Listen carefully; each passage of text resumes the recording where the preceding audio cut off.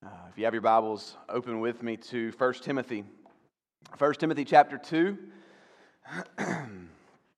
If I came to you and said to you, I want you to do me a favor and find me a passage of Scripture that runs counter to everything we see in our culture today, the text that we're in this morning would be a really good candidate. There are not too many churches preaching this text this morning, or texts like it, because it is so clearly countercultural.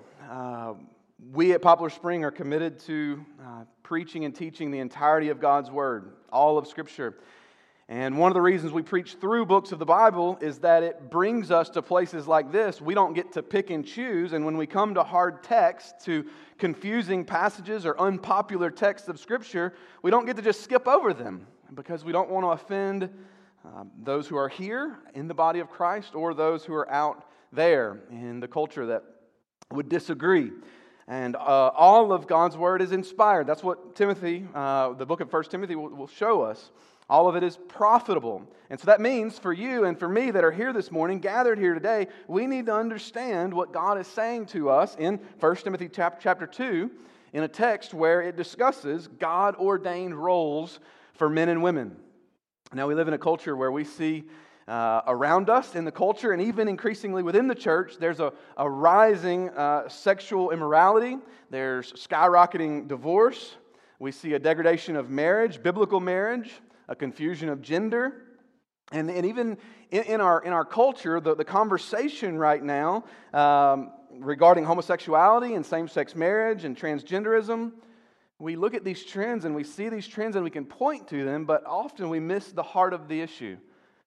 Listen to what John Piper says here in a quote. I think he gets to the heart of it when he says this. He says, "Confusion over the meaning of manhood and womanhood today is epidemic." He said this a long time ago, not in the current state of the world right now. And the consequence of this epidemic confusion is not free and happy harmony among gender-free persons.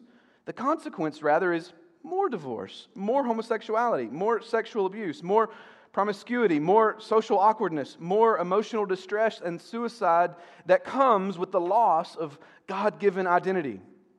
In other words, when we look around and we see concerning trends, homosexuality, transgenderism, heterosexual immorality, pornography, cohabitation, divorce, these are just symptoms of a much deeper heart issue.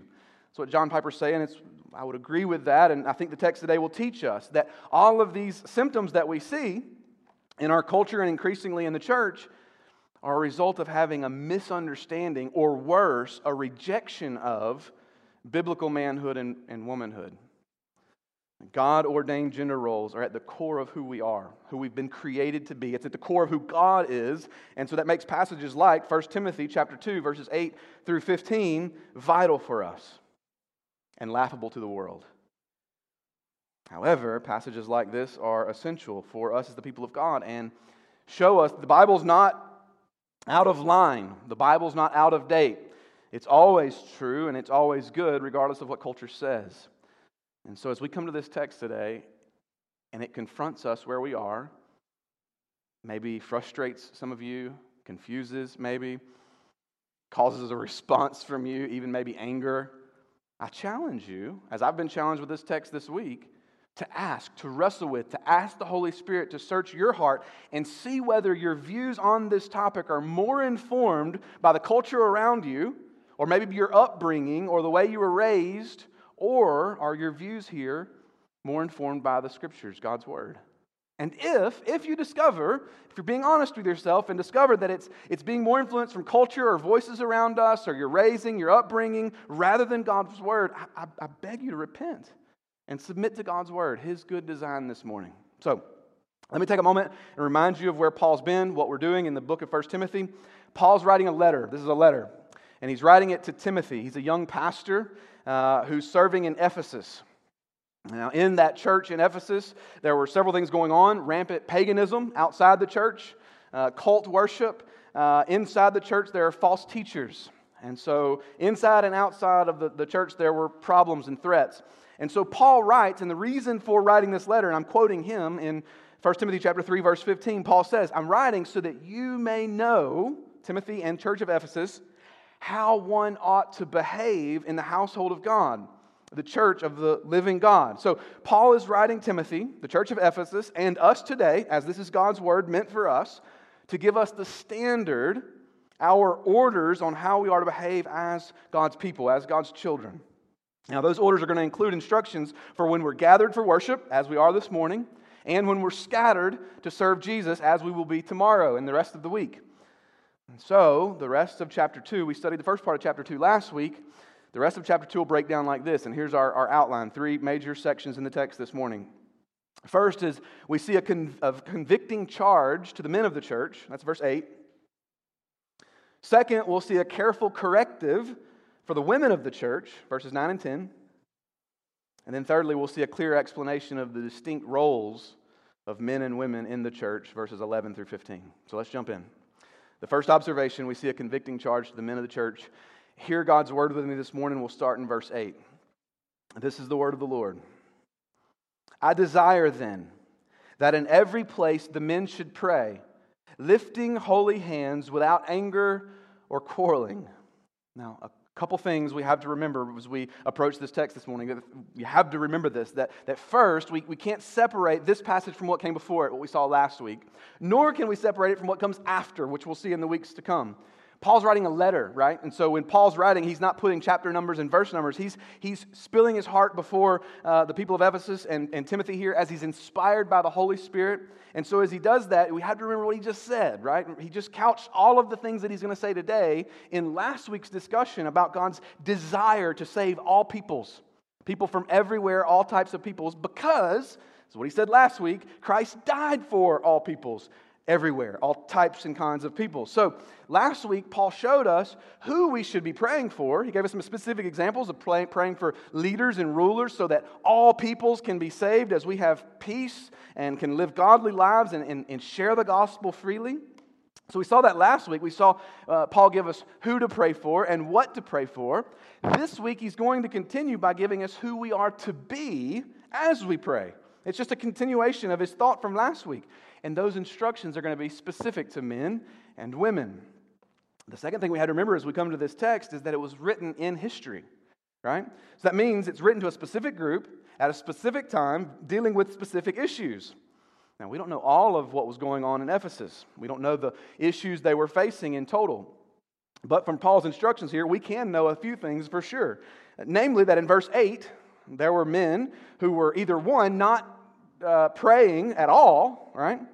Not being the spiritual leaders they should have been and praying at all, or they were praying in the church, but living like hypocrites because as soon as they got outside of the church, they were fighting with one another and quarreling with one another. So that's one of the problems going on here in Ephesus. The second problem that we see, verse 9 through 12 would show us, there were apparently women who were wearing things that were distracting in church. And by doing so, they were disrupting the teaching and leadership and discipleship that was taking place in the church. And so even though there were probably other specific issues in Ephesus, other things going on, we know these at least were the case. So we see that this happens in time, it happens in history, and it's being written to a specific group of people. At the same time, in just a few chapters or just a few verses, we're going to see that God's word is meant for all people and it has application for all times. And so our task this morning is to understand what it's saying to them then so that we can understand how to apply it to us now. All right? We can't separate those two. So let's start by seeing what Paul says. He says he desired men to pray in every place, right? A couple things here. This could be a reference to the house church model that they used in Ephesus. We know from the book of Acts that they met in homes in different places. And so maybe Paul's saying here that wherever you gather across the city of Ephesus, men pray. Pray, men. Or it could mean that in every place, going back to what we saw last week in the text, that God's desire is for the entire world to come to salvation. Paul could be echoing what he said last week, that his desire is that in every place, every country, every continent, among every people group, he desires that men be praying because men are being saved, right? Either way, though, his concern here is not just that men be praying or where they be praying, but how they're praying. And so this morning, we're going to see a few things in his statement here And in three ways, in particular, men, as we're reading this and understanding this, three ways, men, that we should be convicted as we approach this text. We're going to see them in Paul's statement here in verse 8. So here they are. Number one, men, we should consider our posture before God in worship. When we're lifting hands in prayer or in praise or while singing, we're saying to God with our physical bodies, I agree with what's being said right now. Whether I'm the one praying it or someone else is, or it's being sung in a song, it's a physical picture of our humility and our dependence upon God, right? And we get this from the time we're small children. If you have kids, you know this. You see this in them. Ryland is one, and she doesn't talk yet. And so she throws her hands up to me, right? And she's saying to me in that moment, I want to be up there with you. I want to be up near to you, but I can't get there, and so I need you to pick me up. I'm identifying my need, that I need you to help get me to you. Now, she doesn't know that that's what she's saying, but that's what she's saying every time she flings her hands up and cries out, right? She's admitting her dependence and her need before God, and that's what our posture looks like before God in worship. So, hear me carefully, men, especially, because this is who this is written to. I'm not telling you what it should look like for you to come into the body of Christ, what posture you should assume as we worship through song or through prayer. I don't want to give you some legalistic rule like this is when your hands go up and this is when your hands go out. That's not the point here. I'm asking you to wrestle with what it communicates. I'm asking you to wrestle with what your posture before the Lord as we're gathered as His body communicates. So often, we're more concerned with what it communicates to everyone around us than what it communicates to the God we're here to worship. All right? Like that thought, every one of us has had it, that goes through our head like, what are people going to think if I raise my hands? Will I be a distraction? Will people think I'm some crazy charismatic person that's about to flip out? Will people think I'm some softy or some sissy? Will others observe and notice that I'm doing this and think more of me because I'm supposed to be all holy now? Like, what is our motivation and what's going through our head that would prohibit us from assuming a posture of worship before the Lord? And if those things are going through our head, then we have to really wrestle with, who are we worshiping in that moment? Them? Their thoughts of who we are? Or really, if we get down to the heart of it, we're worshiping ourselves because we want to be perceived in a certain way or not perceived in a certain way. And so all I'm asking us, men, is to think about your posture before the Lord and wrestle with, who are you doing it for or not doing it for? Second thing it should convict us in, and this is really the heart of the issue, this is where Paul's getting at, it should convict us concerning our purity before God. We know this is what Paul has in mind because what he says here sounds just like what we read in the Psalms. Psalm chapter 24, verse 3 and 4. The psalmist says, who shall ascend the hill of the Lord? And who shall stand in His holy place? He who has clean hands and a pure heart, who does not lift up his soul to what is false and does not swear deceitfully. You go to Psalm 26, verse 6. It says, I wash my hands in innocence, and I go around your altar, O Lord, proclaiming thanksgiving aloud and telling of all your wondrous deeds. The common theme that we see in the Psalms that we just read and in 1 Timothy chapter 2 that we're looking at, verse 8, is the purity before the Lord in worship. The washing of their hands in the Old Testament and in Judaism was a physical picture, something they would physically do to show or to represent the spiritual cleansing that had happened in their hearts. And so the application for us men is clear. It makes no sense to grip and to hold on to your sin while you approach God in prayer. They don't fit together. They're not to be reconciled. That you would have unconfessed sin or sin that you're clinging on to while you're trying to appear holy in prayer before the Lord. They don't go together. Instead, humbly confess the sin in your life and be cleansed by the mercy of God through Christ. Then pray with purity in your heart before God. So think about your posture before the Lord. Think about your purity before the Lord. And then third, here's the third convicting part of this verse. It says, pray with peace between you and others.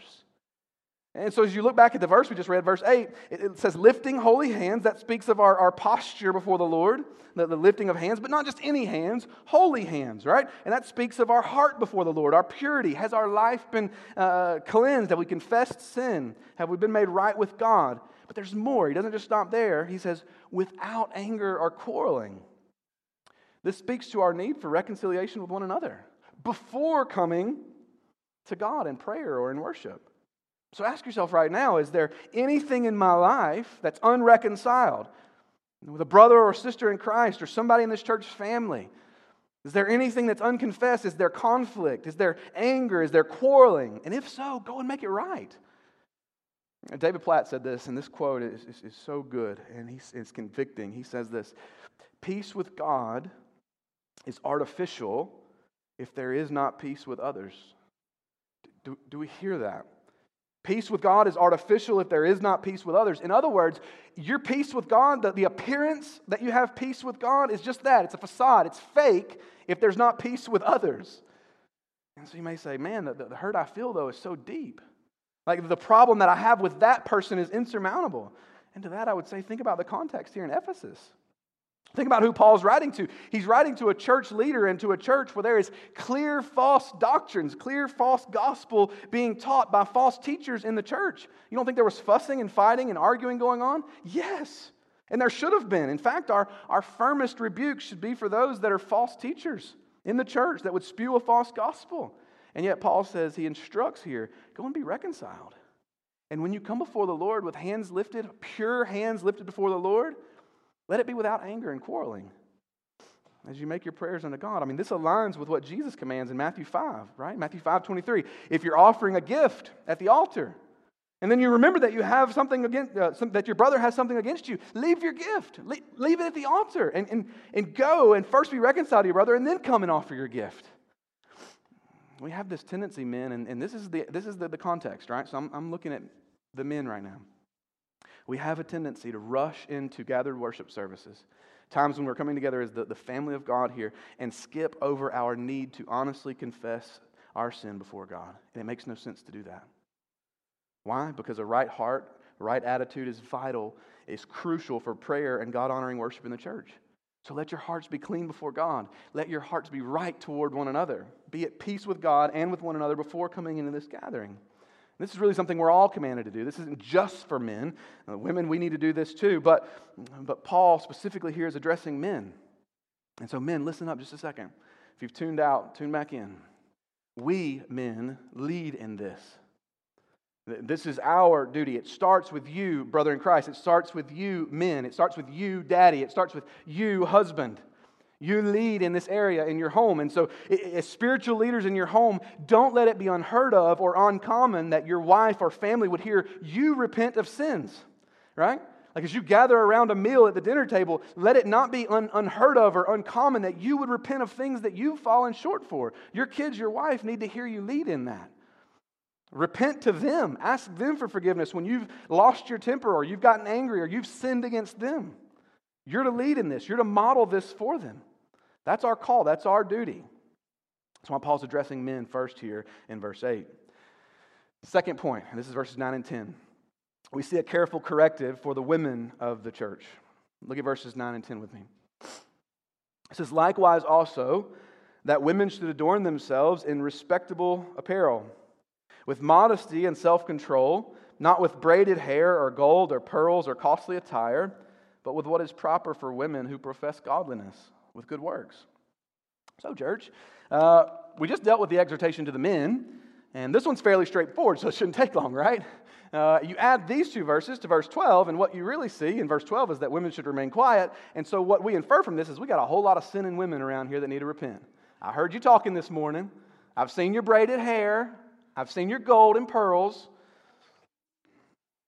Don't throw anything yet. Don't throw anything yet. There is exhortation here for us, church, and for our ladies in particular, because that's the context, but it's not quite that. What we see here is that there were certain women that had become a distraction in the church in Ephesus. We infer this from verse 9, right?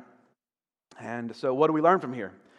Do we need to place a security team at the front doors, right, that are observing and checking ladies for braided hair and gold as they enter into the sanctuary? No. That's not what we're asking for. That's not what Paul's commanding here in Scripture. But we do need to think about this. And we need to think this is one of those places in Scripture where it is vital to understand the context, right? Because if you take a text out of context, it's a pretext for a proof text.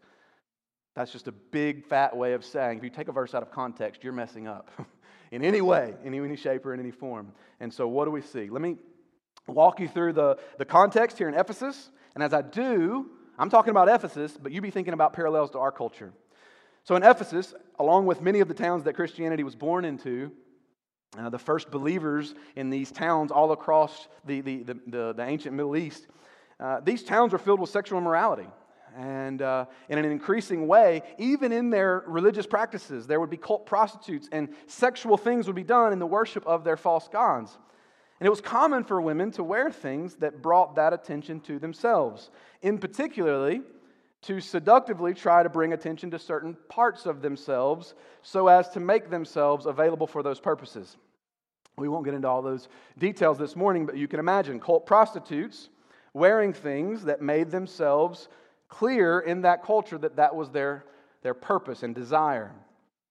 As people do, fashion trends trickle down through culture. And ladies in the church, people that were believers and had heard the gospel and professed faith in Christ, were following the trajectory of this culture and these fashion trends without questioning it, without wrestling with it, and without thinking about the implications of their choices.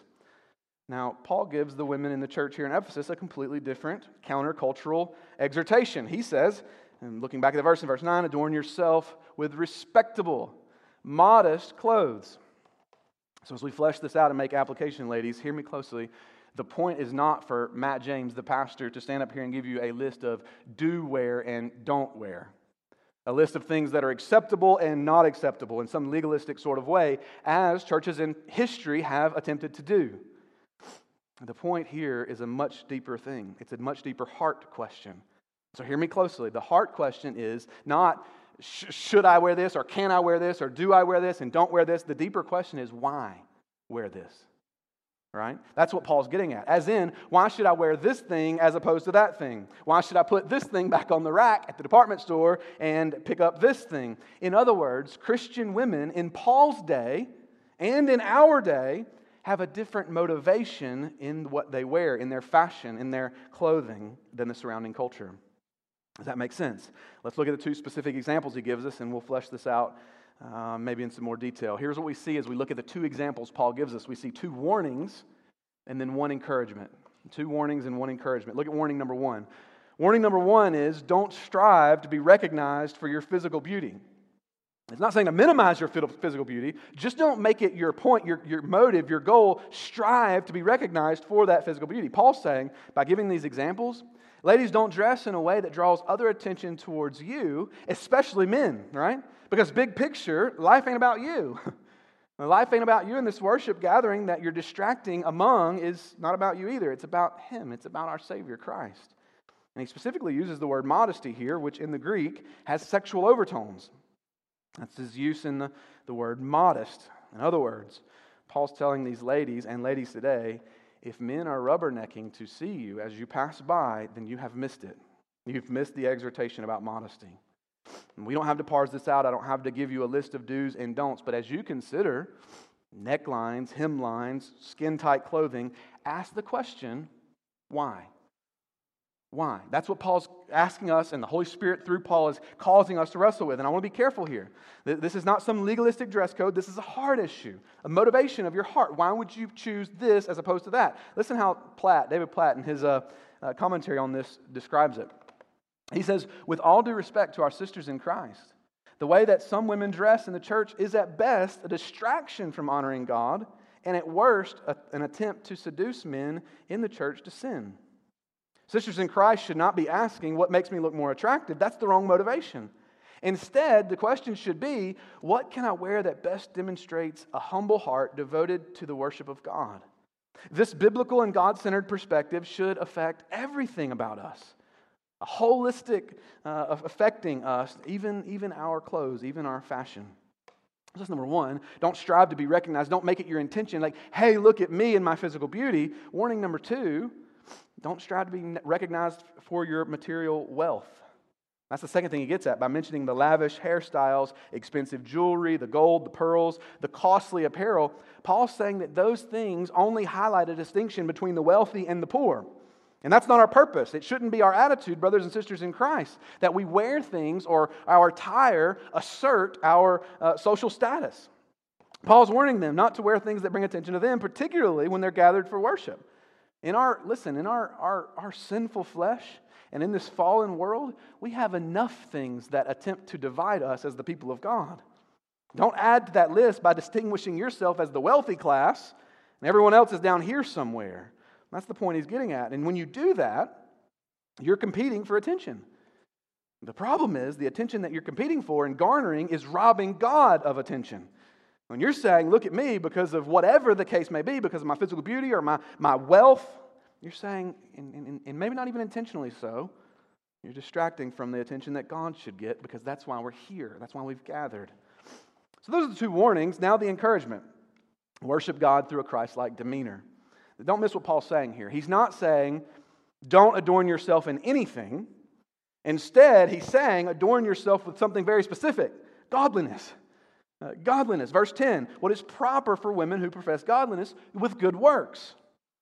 When you're fixing your hair in the morning and you're putting on your clothes, think about that which is more important. Godliness. That's what Matthew 5:16 says. In the same way, let your light shine before others so that they may see your good works and give glory to your Father who's in heaven. And again, this goes all the way back to that heart question, right? The why question. Because here's the thing, you can put on good works for the same wrong reason as putting on some scandalous outfit, right? You can put on good works to steal attention from God as a distraction to make yourself look good. And so this is still a heart issue. It's still a matter of the heart. So the question, what I do and what I wear, may it all be done to shine a big spotlight on God who is worthy of our attention, the only one worth marveling at. All of us. That's a question for all of us, but especially women because that's the context in which Paul's writing here. May we ask, because of my actions and because of my attire, am I distracting others from God or attracting others to God? You see why this is a tough text, right? We're just walking through the text, and feathers are ruffled, and attitudes are like, I don't know if I agree with that. And we're just walking through the text. So wrestle with it. Is your knee jerk in this moment a reaction to what you're seeing in the Scriptures, or because you've been influenced by culture around you or by the way you were raised? Men and women, we need to wrestle with this. We need to ask the Holy Spirit to search our heart and our convictions on this matter. Let me also say real quickly before we move on, I couldn't get away from this topic and specifically this text without this thought, that there's a sentiment in our culture, and I hear it more and more and feel it more and more in our culture, and we should reject it fully. And it's this idea that a man's sexual sin, a male sexual sin, whether it be an inappropriate comment or touch or full-out rape, is excused, or if not excused, at least explained as a consequence of a woman's attire or dress or the way she conducted herself. This idea that she was asking for it by the way she dressed. Without mincing words, let me just say to you, church, God forbid that we as the people of God would think like that or hear that lie from hell and think it has any truth in it. You, brother, you, man, you, young boy, are culpable for your sin. And whatever sinful choice she may have made does not make your choice right or justified. You are responsible for your thoughts and actions. And so that doesn't get to be cast on someone because of their sinful choices. And so men, if you've thought that way, repent and confess that sin to God. And the flip side of that, the opposite side of that coin is, ladies, if you have done this, if you've dressed in a way to draw attention to yourself, repent and confess that sin to God. So, we've seen a convicting charge to the men of the church, verse 8. We've seen a careful corrective to the women of the church, verses 9 and 10. And all of this is boiling down to what we see in verses 11 through 15, which is a clear explanation of the distinct roles of men and women in the church. So, read with me verse 11 and 12. Let a woman learn quietly with all submissiveness. I do not permit a woman to teach or to exercise authority over a man. Rather, she is to remain quiet. Paul continues here, addressing the church in Ephesus, likely because specific things in Ephesus were out of order, and in particular with the women of the church. And we know this, like we can see this from the rest of 1 Timothy, because in chapter 4, we'll see that false teachers were in Ephesus, and they were encouraging men and women not to marry, undercutting the beauty of biblical marriage. And then you get to chapter 5, and you see that younger women were not getting married, but instead were spending their time gossiping in the church. And then you get to 2 Timothy chapter 3, and you find out there's a group of women that are giving false testimony and living according to worldly passions in 2 Timothy 3. And so whatever else may have been going on in Ephesus, one thing was certain: there were some women there that were undercutting godly doctrine, godly behavior, and godly leadership in the church. We have to remember, though, God's not just picking on the ladies here. Like, that's our temptation when we get to this part of chapter 2. It's like, man, he's got a lot to say about the ladies. Don't forget that he just spent all of chapter 1 rebuking some dudes who were false teachers in the church, right? And so, all that to say that Paul's addressing a variety of issues in this letter, and this is what he's hitting right now because it's an issue in Ephesus. And we would be foolish to think it's not an issue in our day. Now, before jumping in to these particular verses, I don't want to pretend that these 5 verses are easy, right? These verses are some of the most controversial verses of the New Testament. You'll find a variety of interpretations and opinions about them. But before we jump into them, I want to set and lay some groundwork for us in a couple ways. I want to first remind you of 2 principles that we must hold to when we study the Bible. These are just generally speaking principles that we have in our toolbox when we come to the study of Scripture or we misunderstand, right? So here's the 2 principles. First is the harmony of Scripture. And what I mean by that is that we understand a particular Scripture in light of all of Scripture, right? So if something seems confusing, we go to the rest of the Bible because we know God doesn't contradict Himself. And so if something seems confusing, we look at the rest of the Bible for what God has also said on that issue that may clarify it. It's the principle of harmony in the Scriptures. The second principle that we have to remember is the historical nature of the Scriptures. And we've mentioned this a couple times already this morning. It means that we understand the Scriptures were revealed by God. They're inspired by Him at specific historical times and settings. And so, when we get to a text like this, we have to remember those things because those 2 principles, the harmony of Scripture and the history of Scripture, calls us to ask one major question. Here's the question. We should ask this when we get to all texts, but especially when we get to hard texts. Debated texts, texts that are confusing. Here's the question, what part of the text is cultural and changes with time, and what part of the text is central, meaning it never changes, right? The principle that is unchanging regardless of how culture may change. Let me give you an illustration or an example. This may help. John Stott and David Platt both offered a similar example in their commentary, and I thought it was helpful. So take Paul's statement back in verse 9 about braids, right? Hair braids.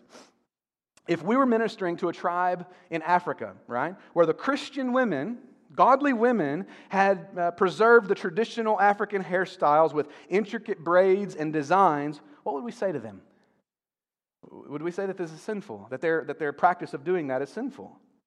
Well, in other words, was Paul saying that all braids, always and for all cultures, is inherently sinful? Or, to contrast, is he saying that elaborate braids in Ephesus violated modesty and decency and good sense because it represented a certain thing there?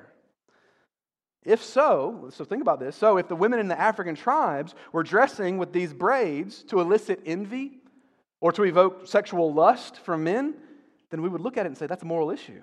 You're doing it for the same reasons. That's a sinful thing. If, on the other hand, the intricate braids are not that, they're not a sign of wealth, nor are they a sign or an attempt to seduce, then the answer would be no. We're not dealing with sinful behavior. And in fact, in African culture, these elaborate hairstyles do not express the same meaning that they did in Ephesus. And in fact, it's the exact opposite. In African culture, the hair braids, the intricate hair braids, are conservative. They're modest and traditional values being expressed in that hairstyle. And so we look at it and say, that's why context matters. That's why when we come to the Scriptures, we have to wrestle with these questions.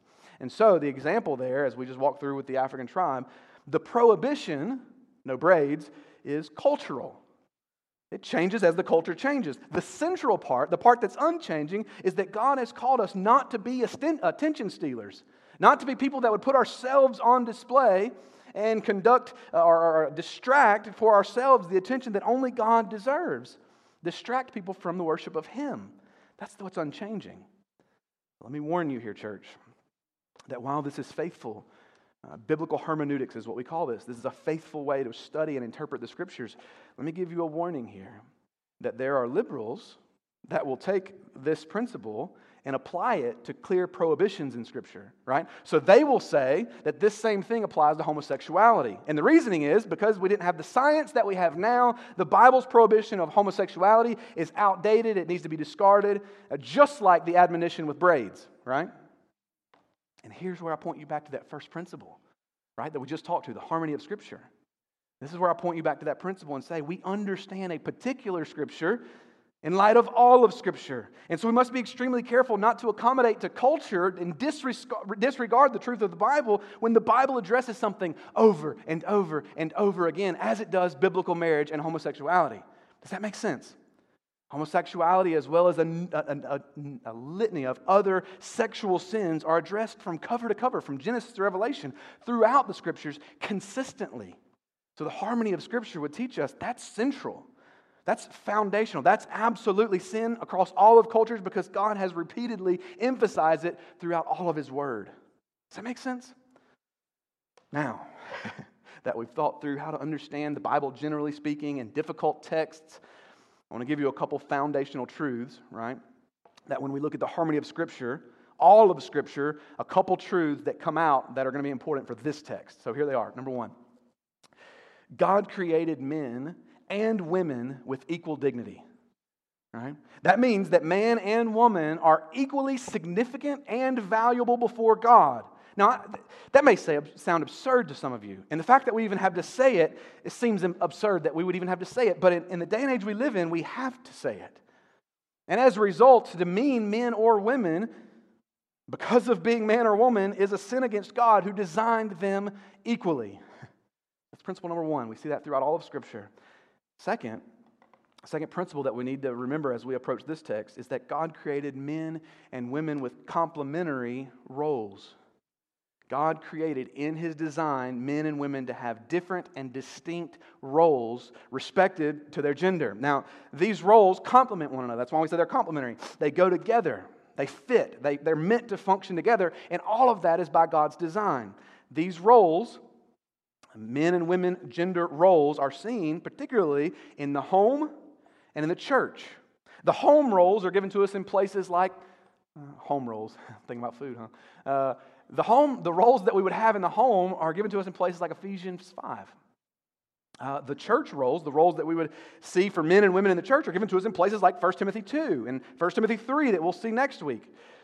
These are not isolated, though. What they really do is they go all the way back to Genesis chapter 1 through 3, where in creation, God made man and woman with these different, distinct, beautifully complementary roles.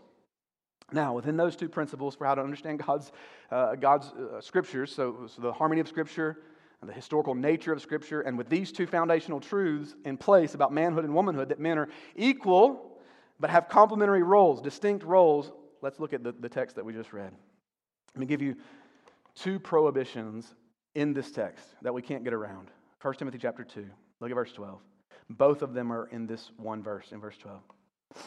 Paul says, I do not permit a woman to teach, or to exercise authority over a man.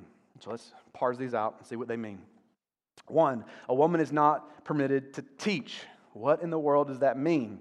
Here's the problem. It can't mean that women are prohibited to teach in every way, in every capacity, or that they're prohibited to teach at all times, right? Because in Titus chapter 2, verse 3, Paul's encouraging women to teach, specifically in the context of women teaching older women, Titus 2:3.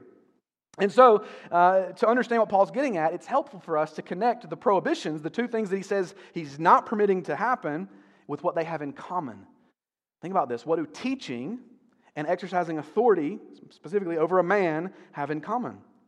Well, if you're paying attention or if you've read ahead in the book of 1 Timothy, we'll get there next week in chapter 3. These are the qualifications for an elder, that he should be able to teach. It's the distinction between an elder and a deacon in 1 Timothy 3, which, by the way, news alert, that's what shows us that Paul here is not just picking on the ladies, that he's just a woman hater, right? Because you get to chapter 3 and he's going to say, hey, there's some dudes that don't need to be teaching either, right? That's the qualification for an elder. And so, to be an elder, you must be able to teach. Well, why is that, Paul? Why is that the case? Because in teaching God's word, you are exercising authority within God's church. How do you do that? Well, it's not because Matt James has any inerrant authority. It's not because I am some person who's above you and has some authority. It's because I'm teaching God's word to you. That's our authority. That's our only authority. His word, what He has spoken, is our authority. That's the authority your elders have. And so this prohibition here for women is not that they not teach. It's that they would not teach with the authority of an elder. That God-given authority within the body of Christ. Instead, verse 11, she should listen willingly to biblical instruction of her elders. Why?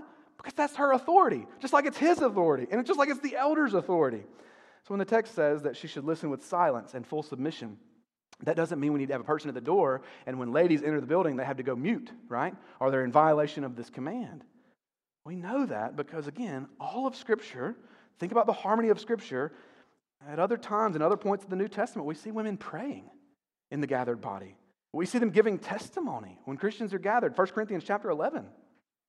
This is simply saying that women should listen attentively with a teachable spirit because the God-ordained elders in the church are teaching the Word of God that has authority for you, just like it has authority for every person in the body of Christ.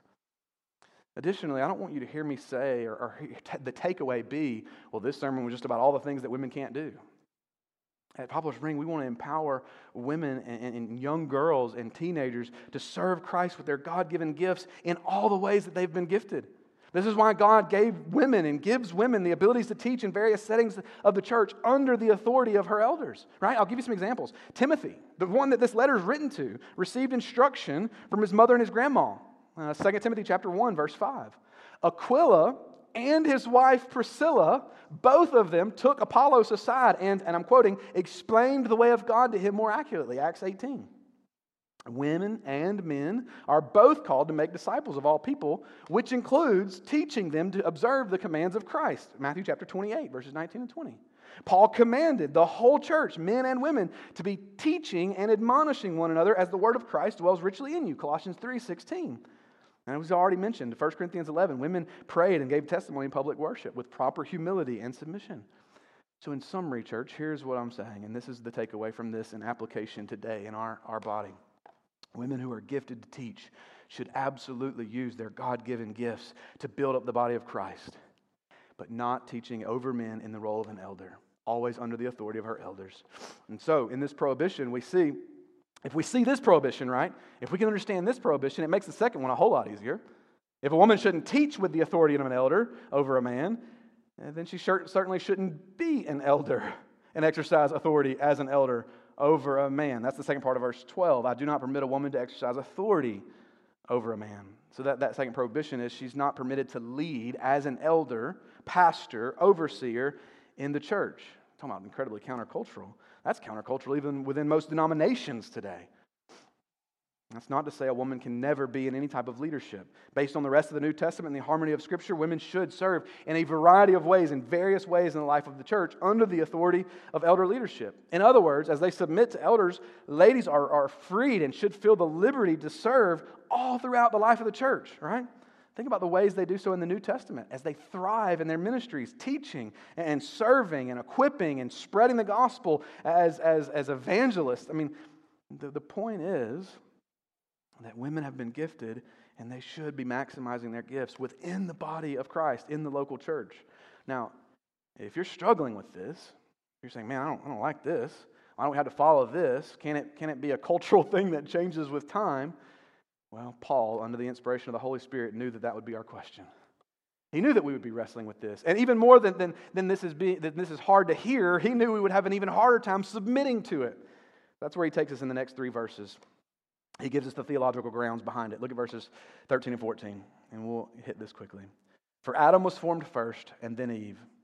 Adam was not deceived, but the woman was deceived and became a transgressor. So the first thing, what Paul's doing here is he's laying the theological foundation for what he just said. He's saying, this is what the roles are for men and women in the church, and here's how you know that they're true. And he goes back to the garden. He said, this is God's design. That's the first theological foundation that he lays. God gives in his design, in creation, authority, headship to man. Verse 13, for Adam was formed first, headship, then Eve. And this is what Paul is saying, and this is how he's saying that this is not just cultural changing, this is central. This is how God designed it. This was God's intention. This was in the heart and mind of God from creation, going all the way back to Genesis 1 and 2. And then Paul gives us the second theological foundation, the second way in which we know this to be true, and he points to Satan's perversion of God's design. So not only did God design it this way, this was the very first thing that Satan tried to pervert, right? And in that we see that man runs from authority in the fall, and woman runs to authority. This is what Paul's saying. And to be clear, let me make this clear. Paul is not saying that women shouldn't lead in the church because she's gullible or tricked more easily. I think some have interpreted this wrongly to say, well, see, women are gullible. That's why he went back to Eve, and that's why this is a problem. If women were pastors, they'd be tricked all the time. No, that's not what he's saying. He's going back to a much deeper root problem, namely that Satan, in the very beginning, subverted God's design by going to Eve in the first place. Right? Instead of going to Adam, the head that God had created, Satan, because he's cunning and he's evil and he's sly, he undercut God's design and Adam's headship, Adam's responsibility to lead his home by going to Eve. That's what Paul's bringing our attention to. And what did Adam do? Well, he sat back and did nothing. He didn't own it. He didn't take responsibility for it. He didn't take the blame on himself as the head, as the leader of his home. He blamed it all on Eve. Yeah, it was her fault. You gave me the woman and she did it. You see what's happening there? He didn't take responsibility as head. He pushed it off on his wife. So in short, the reason Paul goes back to the garden with us here is because sin entered the world when man ran from his responsibility and woman tried to seize that responsibility. And all of this, Paul is saying, God's design for qualified men to lead as pastors, as elders in the church is good. It was God's design from the beginning. That God's design for men, for husbands to lead in their home is good. That was the way God created it. Adam as head, he was created first, and then Eve as helper from his side. That's good. And just as it's good for men and husbands to lead in the home and in the church, that's a God-ordained thing. What's bad is that it was perverted. It was perverted by Satan in the garden. It was perverted by the Ephesians that were dressing inappropriately, trying to steal attention for themselves. And it's increasingly perverted in our world today. Sadly, even within many churches and denominations today. That's why Paul takes us back all the way to the garden. He's grounding this for us, not just in a passing comment where he would seem sexist. He's founding and he's grounding this in the creative design of God. And that's why this thing is all coming under the harmony of all of Scripture, not just this strange comment that Paul makes about the church of Ephesus. So, if all of that was not tough enough, and if you're not ready to get up and run out yet, verse 15 is probably the most confusing verse of all of them, at least that we've read this morning. So let's look at it and quickly. I know we're already past what we would normally go, but there's too much here to just glance over. So, verse 15 says, "Yet she will be saved through childbearing, if they continue in faith and love and holiness with self-control." What in the world does that mean? I mean, you could really get some crazy cult doctrine if you took this one verse and began teaching that women are saved by birthing babies. So let me try to explain as best and as quickly as I can two possible meanings for what this verse could mean, and then two absolutely true things, two things that we know with certainty are true from this verse. So one possible understanding here is that this verse could be talking about salvation through the offspring of Eve, right? He just took us back to the garden. That was intentional in Paul's logic and reasoning. So what some commentators will say is that this verse is a deliberate reference back to the fact that even though Eve ate the fruit first and sin entered the world through her, the promise remained that a Savior would also enter through her. That's Genesis 3:15, the promise of a seed that would crush the head of the serpent, right? Listen how John Stott describes this line of reasoning, and it makes a lot of sense the way he says this. He says, earlier in the chapter 2, the one mediator between God and men had been identified as the man Christ Jesus, who of course became a human being by being born of a woman. Further, Paul references the fall and Eve's sin in this very chapter. The serpent had deceived her. Her posterity would defeat him. So then, even if certain roles in the church are not open to women, and even if they are tempted to resent that fact, they and we must never forget what we all owe to a woman. If Mary had not given birth to the Christ child, there would be no salvation for anybody. No greater honor has ever been given unto a woman than the calling of Mary to be the mother of the Savior of the world. Incredible. Let me give you option number 2. Option number 2 for how to understand this verse is that this verse could be talking about the significance of women in nurturing children. Right? This line of reasoning goes in light of all that was going wrong in Ephesus, in light of all the ways that women's roles in the home and church were being distorted in Ephesus, in light of the fact that marriage and raising children were being undercut by these false teachers in Ephesus that we'll see later on in our study. In light of all of that, Paul's simply emphasizing the one facet that without question only women can do: bear children. Right? Like, no matter how far away a culture gets, and no matter how much a culture may try to minimize the difference between male and female, this one distinction still remains true. There are no brothers giving birth, right? And so these two most plausible interpretations of verse 15, I think both of them make sense. I think you could see it either way. Despite it being a slightly confusing verse, I think there's takeaway there. But here's what we absolutely know to be true. There's the takeaway, and we're closing. Two takeaways that we absolutely, from verse 15, know to be true. Women are sanctified as they worship God with the distinct role that He has given them. There is meaning. Listen to me carefully. I know we've said a lot of things that you may be uncomfortable with. There is meaning and significance and value in a woman's gender. And so sisters in Christ are to be working out their salvation, right? Not just as generic persons, but as women of God, with inherent beauty and godliness and value and distinct gifts and opportunities and ways to serve Christ and His church, right? And so that's what we would take away from this. Sisters in Christ are meant to thrive as wives, mothers, friends, sisters, aunts, grandmas, women of God. So, woman of God, grow in Christ and serve Him with the gifts He's given you, and don't ever be ashamed or embarrassed to do so. He gave you those gifts. Honor Him with them. Second thing we absolutely know to be true, and we're wrapping up. Regardless of how this verse may be interpreted and what other interpretations you may hear, when we look at all of Scripture and the harmony of all of Scripture, we know for certain women are not saved through the birth of their child, but through the death of Mary's child.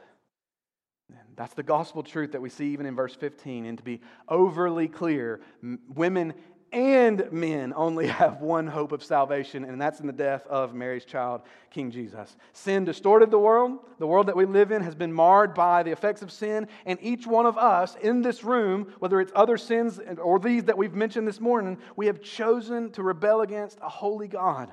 But, and this is the greatest but, this is the greatest interjection that we could ever make to a statement like, we have all sinned against the holy God, but Christ has come. And He gave His life. He was born of a woman.